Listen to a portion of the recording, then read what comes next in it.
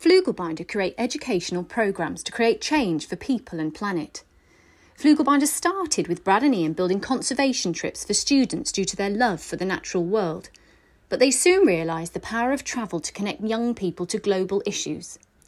It's through these connections and first-hand experiences that real change can happen. Flugelbinder performs sustainability audits, design and deliver workshops and run sustainable trips all over the world, educating students about their social and environmental impact. Flugelbinder, changing travel for future generations.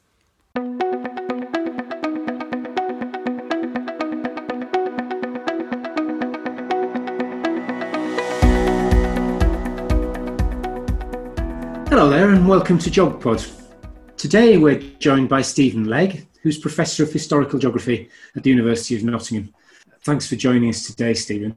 Thank you. Your research is focused on colonial India in the context of British imperialism and interwar internationalism. And your research interests are anti-colonial social and political movements in interwar Delhi. It's just fascinating stuff. I want to ask you about that later on. But first, I'd like to talk to you about the article that you've written in Geography Spring 2019, which you called Global Governance and Placemaking, India, Internationalism and Empire in the 1930s London. It's interesting for me because in it, you write about globalisation, you write about global governments, and you write about placemaking.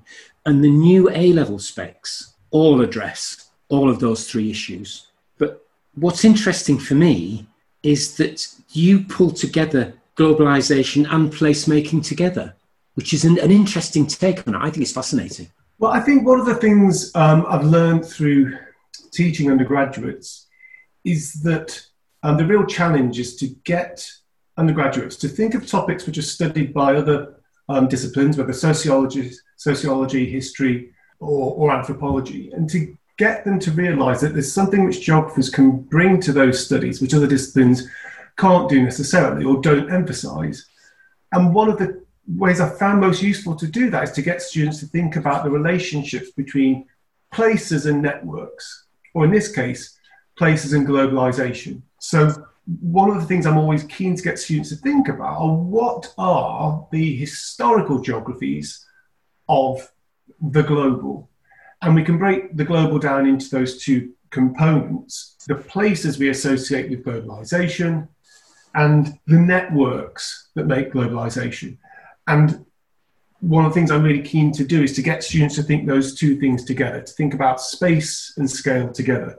And in the research I've been talking about in that paper, I look at a conference city, I look at London in the 1930s, and I can talk, if you like, about how I get people to think about the histories of global cities and the histories and geographies of globalisation.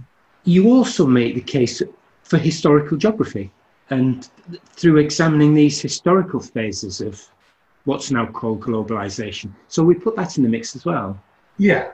So for instance, taking both of those approaches and scales, the space or places of globalisation and the networks, we can think about them historically. So in the case of London, everyone seemingly knows Saskia Sassen's book, The Global City, New York, London and Tokyo. London is one of the global cities which everyone studies.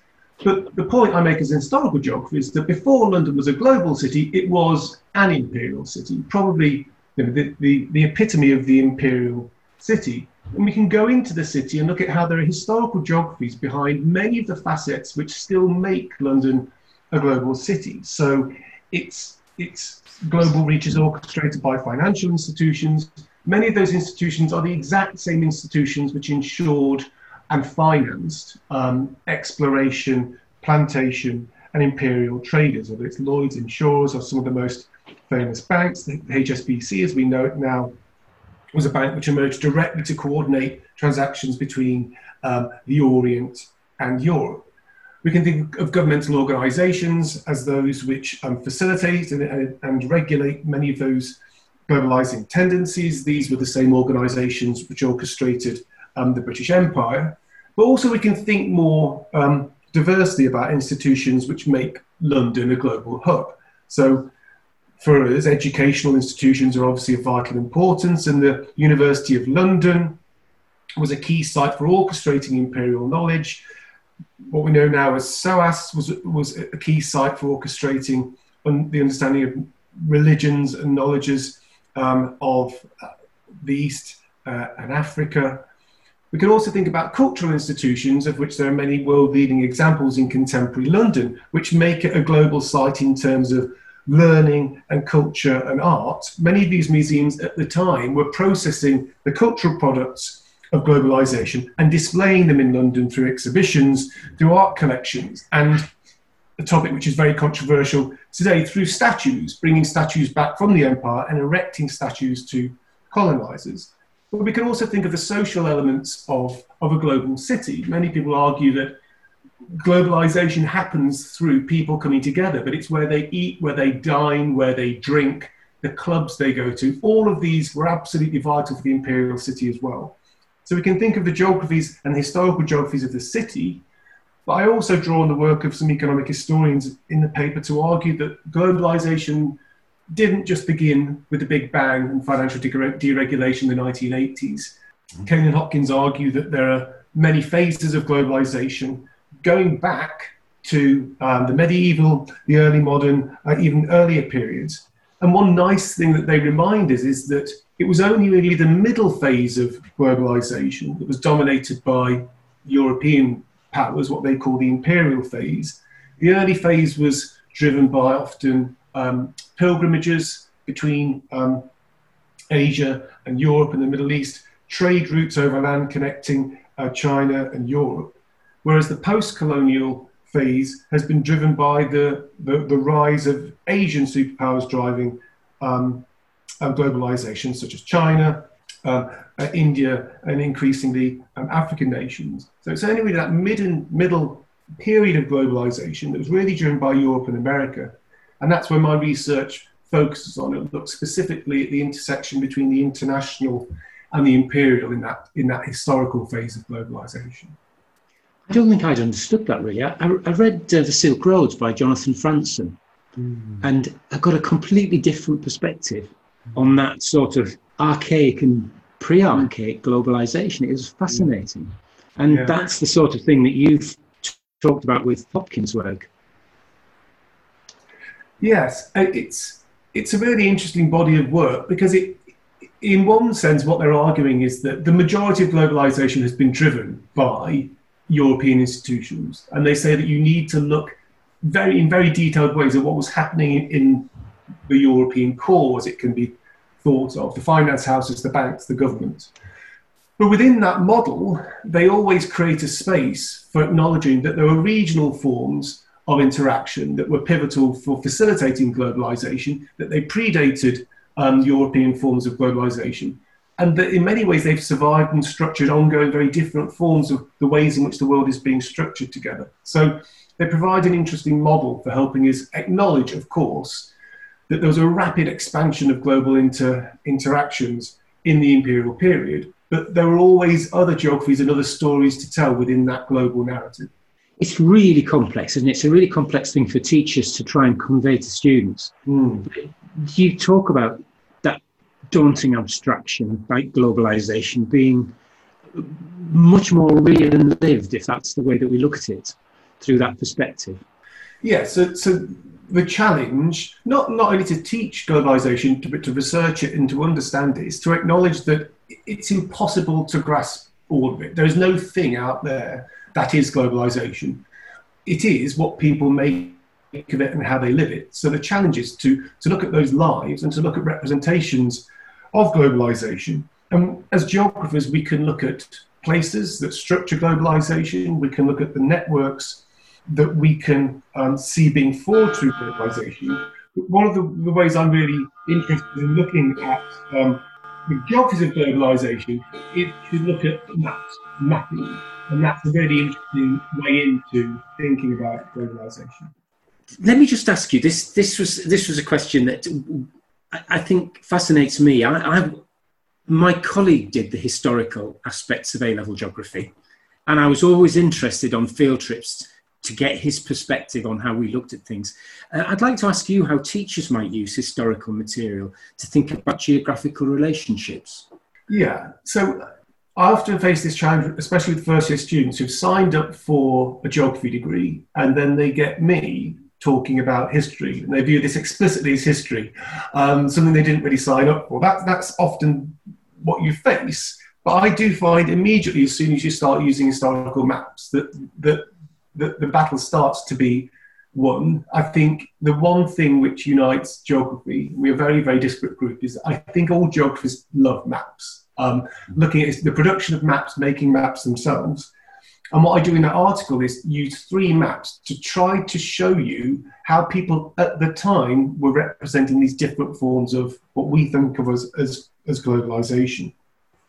So the first map I use is from 1910, and it's a map of the world divided between colonial empires. It's a multicolour map, the British are in pink, the Danish are in yellow, that you might not think in 1910 as a major colonising nation, but Greenland, because of the Mercator projection, is depicted the size of Africa in bright yellow.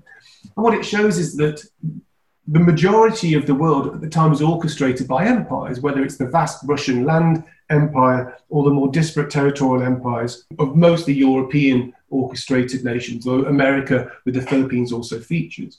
But all of these maps, of course, are ways of projecting power, and we need to read them and think about what's included and what's not.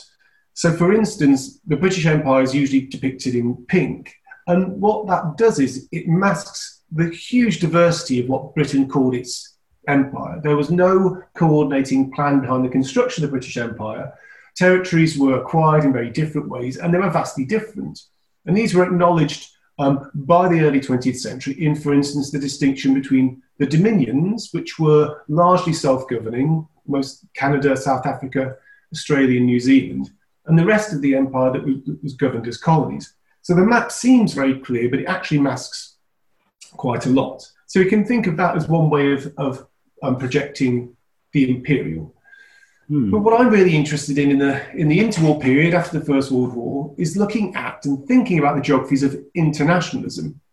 And there was huge support for internationalism in the years after the First World War, because it was argued that nationalism and imperialism had created false divisions between people over which people had fought and died. And internationalists argued that there was much more to be gained through cooperation and peace, and that needed to be worked through these new international institutions. And the League of Nations was the major institution created after the First World War to attempt to encourage this form of new internationalism. And the second map I look at is produced in 1929. And at first glance, it's black and white. It distinguishes between those members of the world who are nation states within the League of Nations. And in black, there's members, in whites, there's non-members. It's a very stark image because the USSR and the USA especially are not member states. So that appears to be the major lesson. But if you look closely in grey, there are these small number of territories called mandates. And these were parts of the world that were ruled by the Ottoman Empire and Germany. And as members that were defeated in the First World War, those territories were taken from them as a result of the Paris Peace Conference. And rather than being given independence, they were handed over to other nation states or empires to be governed until they were ready for independence. And these were mostly in the Middle East, in Africa and Pacific. And what many people argued is that if you're just going to give over territories to other empires, then is the League of Nations internationalism really that different to imperialism? So actually, rather than being two opposed forms of organising the world and globalising the world, they're actually quite compatible. And that becomes very apparent in the third map I use, which is actually from a school book produced for students in South Asia, explaining the League of Nations and its organisation of the world. And in that map, you have these distinctions between member states and non-member states. You have mandates in red, but there's this different colour, and these coloured in brown were the dependencies. So these are basically the colonies of member states of the League of Nations that were sort of included in the League, but they didn't have a voice in Geneva. They couldn't really influence policy. So what the map shows is that internationalism and imperialism actually intersected via the League of Nations. The major drivers of League of Nations policy were imperial nations. So the maps provide us with really interesting ways of thinking about this period when internationalism and imperialism as forms of historical globalization were intersecting, and the maps show the tensions of those forms, and they're really good teaching resources, I think.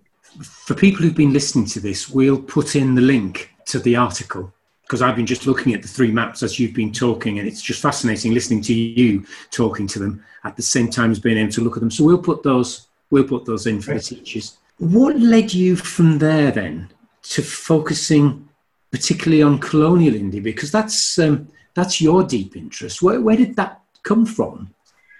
Yes, well, I don't know why, but when I was growing up, I wanted to be a town and country planner. No one has been able to explain where this ambition came from. I did it for my school placement, and that was what I hoped to do. And then I discovered historical geography at university and found that the British were designing and creating new towns in the empire of an extent that they wouldn't attempt back in Britain until the New Towns movement of the 50s and 60s, really. And they were completely different, these very bold, brash expressions of imperial power. So for my undergrad dissertation and then PhD, I looked at the construction of New Delhi in India. Really, I started off being interested in town planning, but then I became more interested in how actually next to this big new city, the capital of the British Empire in India, was this pre-existing city which became known as Old Delhi that had to be policed, it had to be made sanitary, it had to be in some way controlled and integrated. So that really was the start for me, starting to write about and think about something which is usually written about by historians, the British Empire and its spread, and trying to think about how we can look at precisely what I suggested earlier. How do nodes and networks intersect? How do you create a city that needs to govern a colony, as it was thought of 330 million people? How does that become expressed, and how do you extend control over the neighbouring city? So that was the first project, really thinking about the urban. But then I've become more interested in how would we do a similar thing for the history of the nation of India? How do we think about its space and its scales? And I've become interested in something, again, which is not a very sexy topic, of constitutional history. But if you're trying to sort of administer demands for political freedom without giving it, it's about constitutionalism. So how do you give a little bit of democracy without giving very much? And that's what led me to thinking about national and subnational borders within India. There were provinces in India, regions, that were larger than some European nations. So organising these internal structures and the geography of their connections between local and the national was interesting. But what tended to happen was there'd be some democratic progress, and then nothing would happen for 10, 15 years. And in 1930, they decided to grant more concessions and to actually do it through dialogue rather than through imposition. And that's why they invited over 100 delegates to London for the Roundtable Conference, which I've been looking at, to try to agree the next stage of constitutional development through dialogue in London. And it's a really interesting way of showing how you bring people together in a very small space, and what they do in that small space is determine the next 10 to 15 years of political governance of the entirety of India. So that's how my interest in the urban and the broader scale of national constitutional history have come together. I want to ask you a little bit more about that in a second, but yeah. I hope I'm not showing my ignorance here, but what surprises me is how little study there is done of the Indian subcontinent in geography at school. I don't know whether you have a view on that or not, but I seem to find a lot of schools that don't touch it, and I didn't. We did Under the Southern Cross when I was at school, and when I first started teaching, that was the book that I thought we must get rid of this. It is so old-fashioned, but it didn't address India at all. Yeah, well, I think this is a really key debate at the moment, which comes under the question emerges in many fields. One is, for instance, debates about Black Lives Matter. One is the debate about what's called decolonising the curriculum. And the other is just more broadly about what some people have called the sort of post-colonial amnesia within Britain and British education about empire. You might study the abolition of slavery, but you don't really study the network which created slavery. You might study slums in Mumbai as a form of informal urbanism, but you won't really be taught about the fact that if it weren't for British collaboration with local, there wouldn't be a Bombay, there wouldn't have been a Mumbai.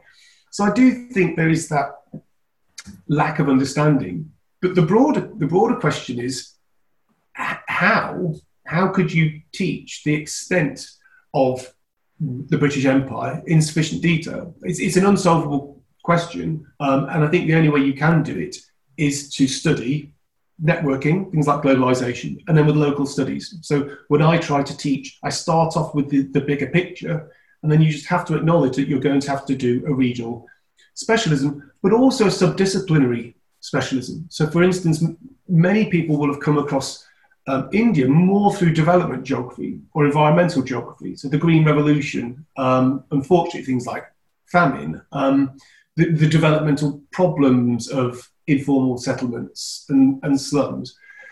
And that's important and it's vital. But the problem with that, and as someone who's interested in the afterlives of imperialism, is that it's very easy for a lot of imperial tropes to slip into that narrative. So India is a problem space. India is a space that needs development. That's precisely what was used to justify the British presence in India in the first place.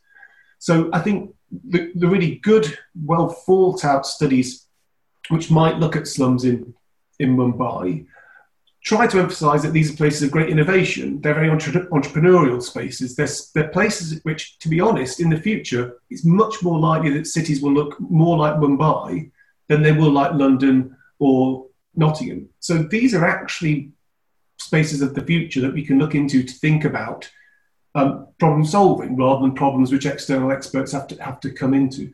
And I suppose when I teach India and when I teach this material, it's really important to remember in the interwar period, some of the world's leading political theorists, novelists, poets, international relations theorists were Indian, and they were driving debates about the future of Asia, but also the future of Europe. Anti-colonial nationalist freedom fighters were politicians, but they were also theorists, writers. They published endlessly in the press, and they had a really big impact upon politics in Europe and globally. So what we can also do historically is remind people that the narrative of the rest of the world being a problem was part of the justification of imperialism.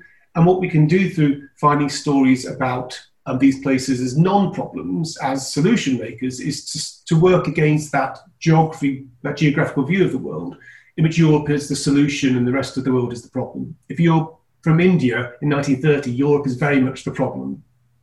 That's a really interesting way of looking at it. And the other thing that I just want to go back to with the maps, with the Mercator projections, just a problem of scale as well, because of the way that the maps are drawn, of course. But if you take the UK and you plonk it onto India on that sort of map, they're pretty much the same size. Yeah. You lose the vastness of the whole Indian subcontinent. Never mind anything about just the more important things about place and the sense of place and identity. Absolutely. There've always been really interesting ways of experimenting with map projections to level up that misrepresentation. But there's also some really fun ways about thinking about the Antipodean question, why Australia is always depicted on as the bottom. So there's been some really fun maps where they upturn the world, they stretch the projection, and suddenly Europe is this small, marginal place at the bottom of the Earth. So yeah, and Greenwich Mean Time, of course, also is the 0 degree puts London literally at the centre of the world. So within all of those depictions, there's a centering of Britain, and there's an overemphasis of its size, for sure. So really, you've talked us through a rethink of the history of British-Indian relationships, I suppose. And that's given teachers an awful lot to think about, I think, when they look at your paper and then they look at how am I going to address this? How am I going to look at this in the future? Because every A-level spec, as I said at the beginning, looks at globalization. It looks at internationalism, and it looks at those sorts of debates where internationalism was forged. You focus on the conference as a place for that happening. Yeah. Well, I think this rethinking of British-Indian relations, which you mentioned, is really important. And if there's one thing I'd encourage people to just remember, which emerges out of decades of scholarships, is that it wasn't one way. What many administrators write about empire wanted you to think was that there was Europe that was filled with wealth, intellectual wealth, cultural wealth, wealth of experience, wealth of engineering, and that this was exported to the rest of the world to help it. And what we need to remember is that did happen, but it was very much a reciprocal flow. It was a two-way flow. So, and we can think of the flows back to Europe, in this case from India to Britain, in various ways. One was practical. There was a huge, vast wealth was created in India and exported back to the UK. And Indian economic nationalists refer to this as the drain of wealth. The idea that Europe came to India and helped it make money and to make it richer, you could say was true, but it redistributed that wealth between classes and expropriated a lot of it back to Europe.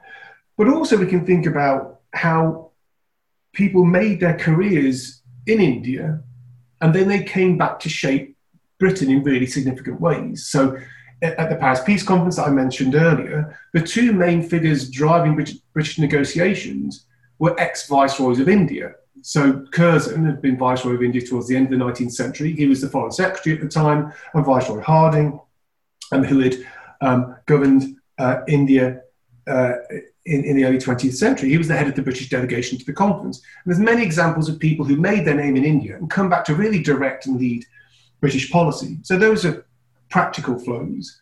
We can think about flows of imagination as well. The absolutely central role that India had to the way in which the British imagined the non-Western world. And you can see that through architecture, through painting, through clothing, through fashion, later through food. So there's this huge influence of India in the UK. But these are ways of thinking about the British as agents of that influence. We can also think about the way in which Indian activists, organisations were trying, successfully most of the time, to have an influence within the UK. And we can think of this in political ways, especially after the First World War, when anti-colonial nationalists argued increasingly that India not only wanted and deserved, but India could demand greater concessions. And this was particularly as an impact of India's contribution to the First World War. Over 1 million people were mobilised for the war in terms of direct combat, but also in terms of logistics and support, larger than any other nation of the empire. So really, during the war, India was promised constitutional advance, and it was that promise that was chased through the interwar years. And we can think of that political campaign as having real impacts upon British life. There were many British supporters for Indian political advancement, fewer but a significant number supporting Indian freedom. But the Indian question completely reshaped many aspects of British political life in the interwar years. In particular, the Conservative Party were divided significantly over this Indian question. Churchill was the most prominent, what was called the die-hard Tories, who didn't want any concession to an Indian independence, but the party was actually led by relatively more progressive conservatives who accepted the need for progress, or India could be lost altogether. So we find the question through all political life in Britain in the interwar years, and that's what I look at, how that question, which was driving British politics at the time, intersected directly with Indian leaders when they were brought to London for this conference. I wonder what perception of young students would be if you asked them, what do you think about India? I don't know that you do it with your students, but if we did it with Y9, Y10 students, I wonder what they'd come up with, because they are faced quite often with just problems that they'll have picked those up off the news, possibly. So they won't have come across, unless they've done any reading, or they watch something like A Suitable Boy that's on at the moment, perhaps. Yet the impression of the country, the impression of the beauty, the impression of the buildings. They'll just see it as a place of problems, like they did with Afghanistan. And I picked out some bits from Khaled Hosseini's writing that talked about the beauty of the pomegranate trees and the landscape and the scents. And it's just so different from what young people might have in their head as an impression. Yeah, it's very interesting. I think the question also goes the other way around. I do spend a lot of time in India, and occasionally you'll ask people about the British, and especially young people. I don't think they get the distinction between Britain and America often. It's just English-speaking rich people from abroad. In Delhi, it's different because most people know that the British were central in creating the capital.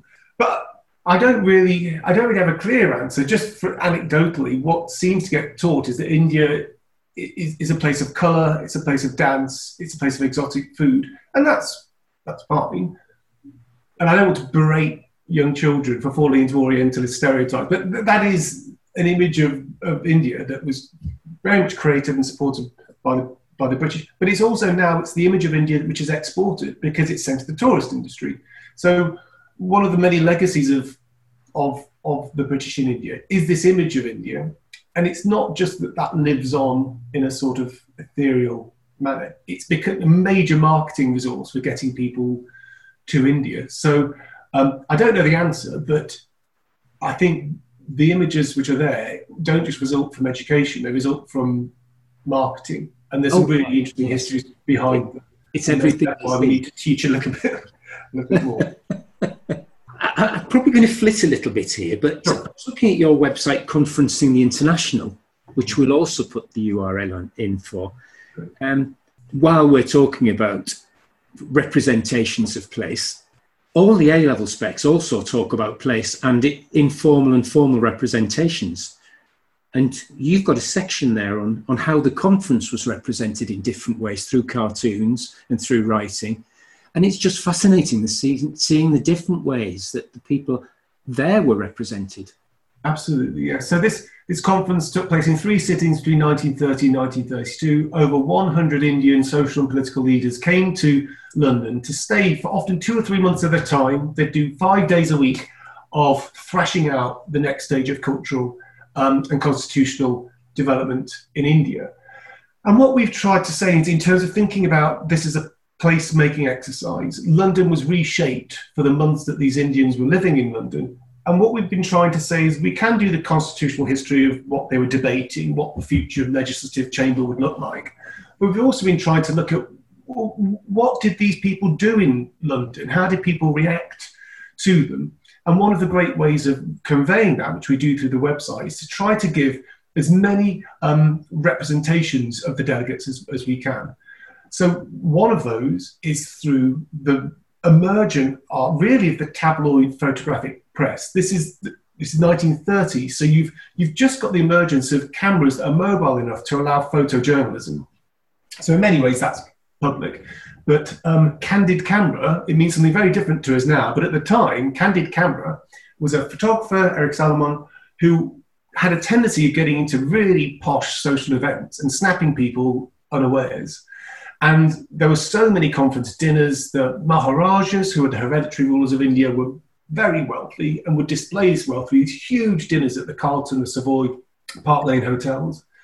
So, and this, people just love this. It's the same now as the sort of Downton Abbey effect. People were just interested in aristocrats and rich lives, these amazingly dressed women, fabulously wealthy Maharajas.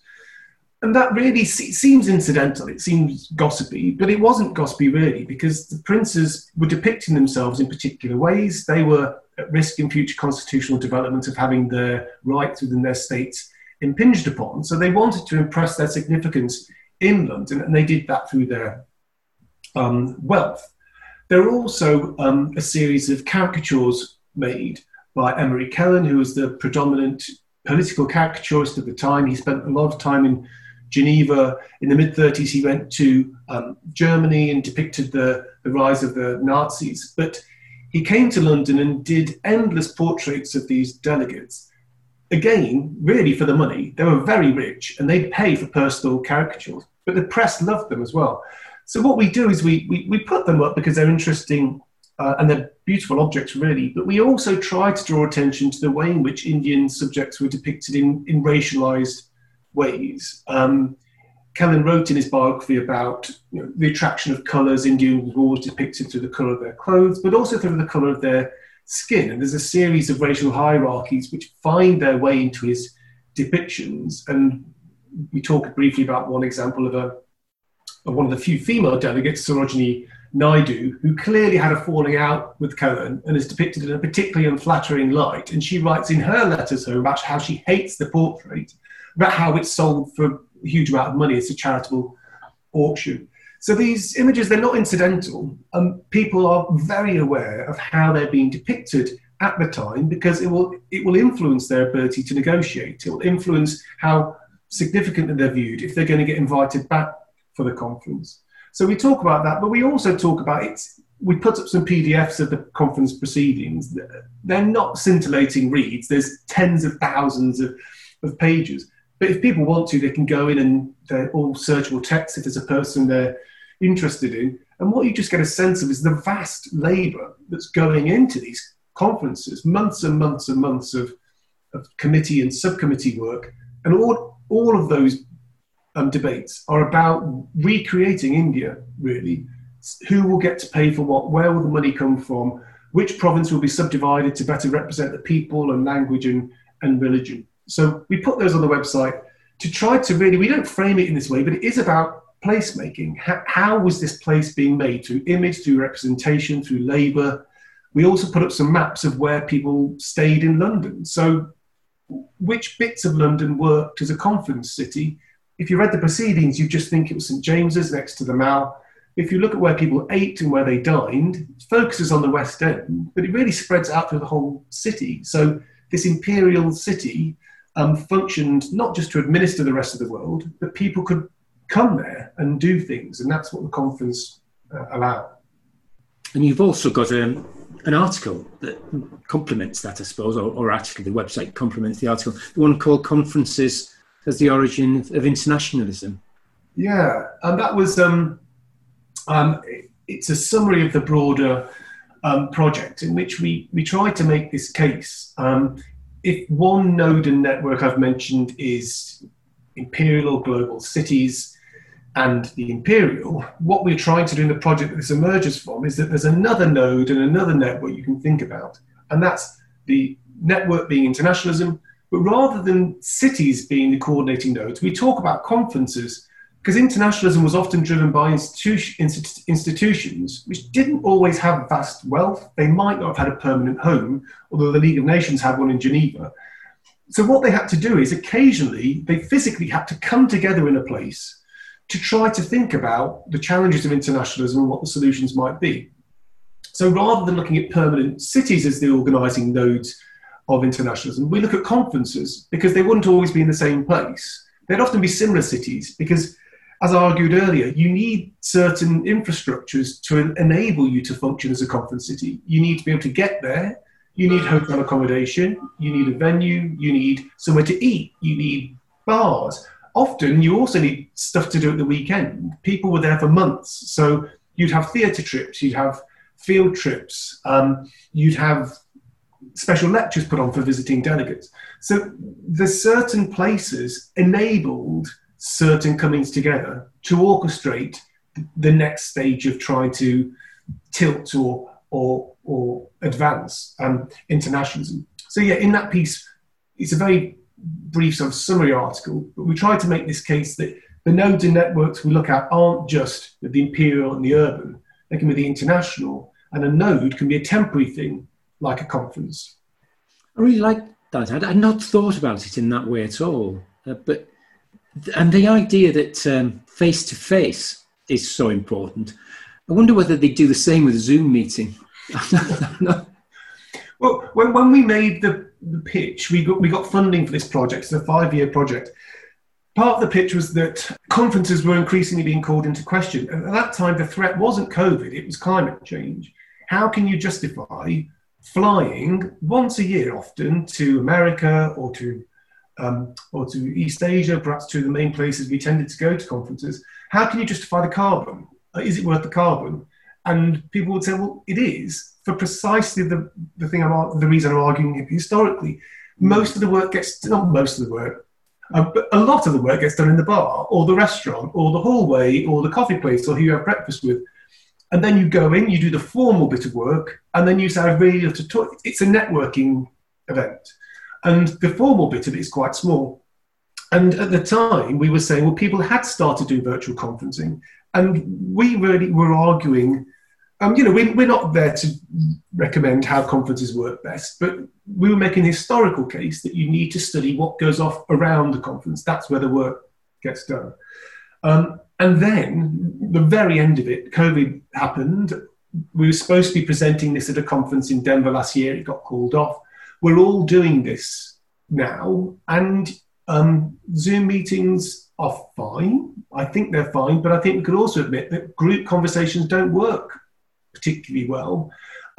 You can go off into a sub room and it's not the same, but it's also much more democratic. There's a lot more equality here. You don't need to be able to pay £800 to go to a conference if every lecture is going to be made free online.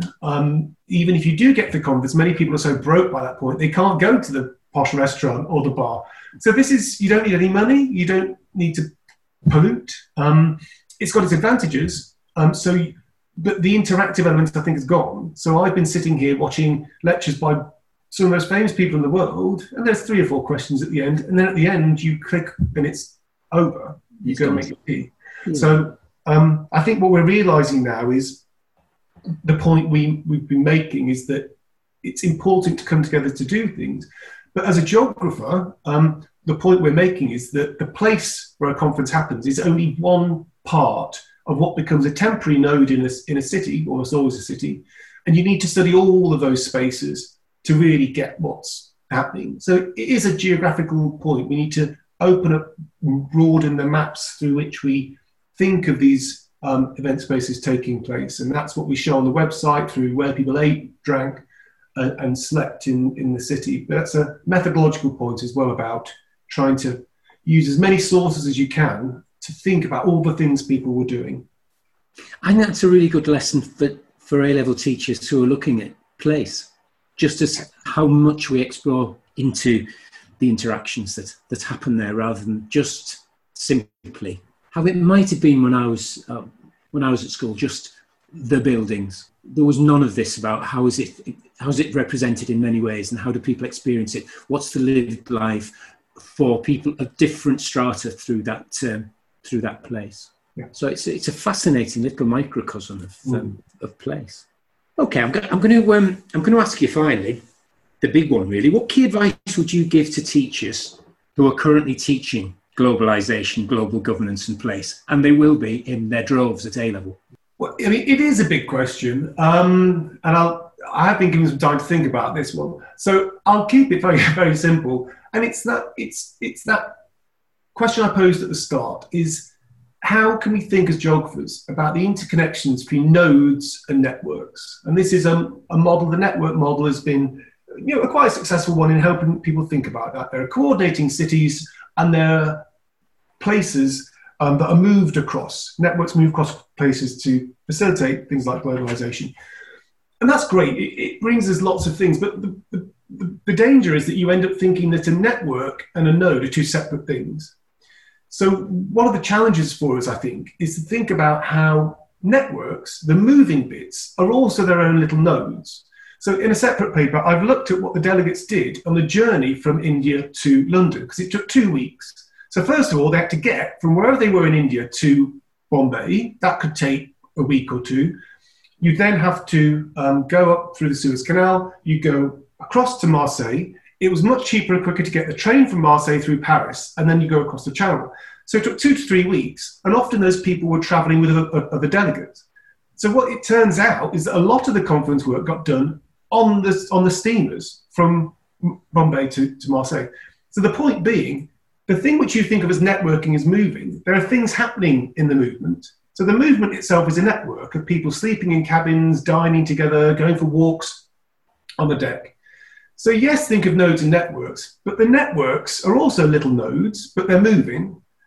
And secondly, we can think of nodes as being the still bit and the network being the moving bit. But as I've tried to explain in London, it's a node, but if you zoom in, the node itself is just millions of little networks of people getting to work and going for coffee and buzzing around. So the nodes and networks is really interesting, but I think the next step up is, well, how is a node a network and a network also a node? So I wouldn't start your lesson with that, but I think it's a very good way to end it, because what we all try to do at university level, and I think as soon as students start to do this, the better. Models are really interesting, but as with a map, there's a lesson within every map and there's a lesson within every geographical model. So I'd encourage teachers to think about that distinction. And I think there's endless historical material out there that shows that distinction, that problem isn't a new one. And hopefully they'll give them interesting ways of thinking about that provocation.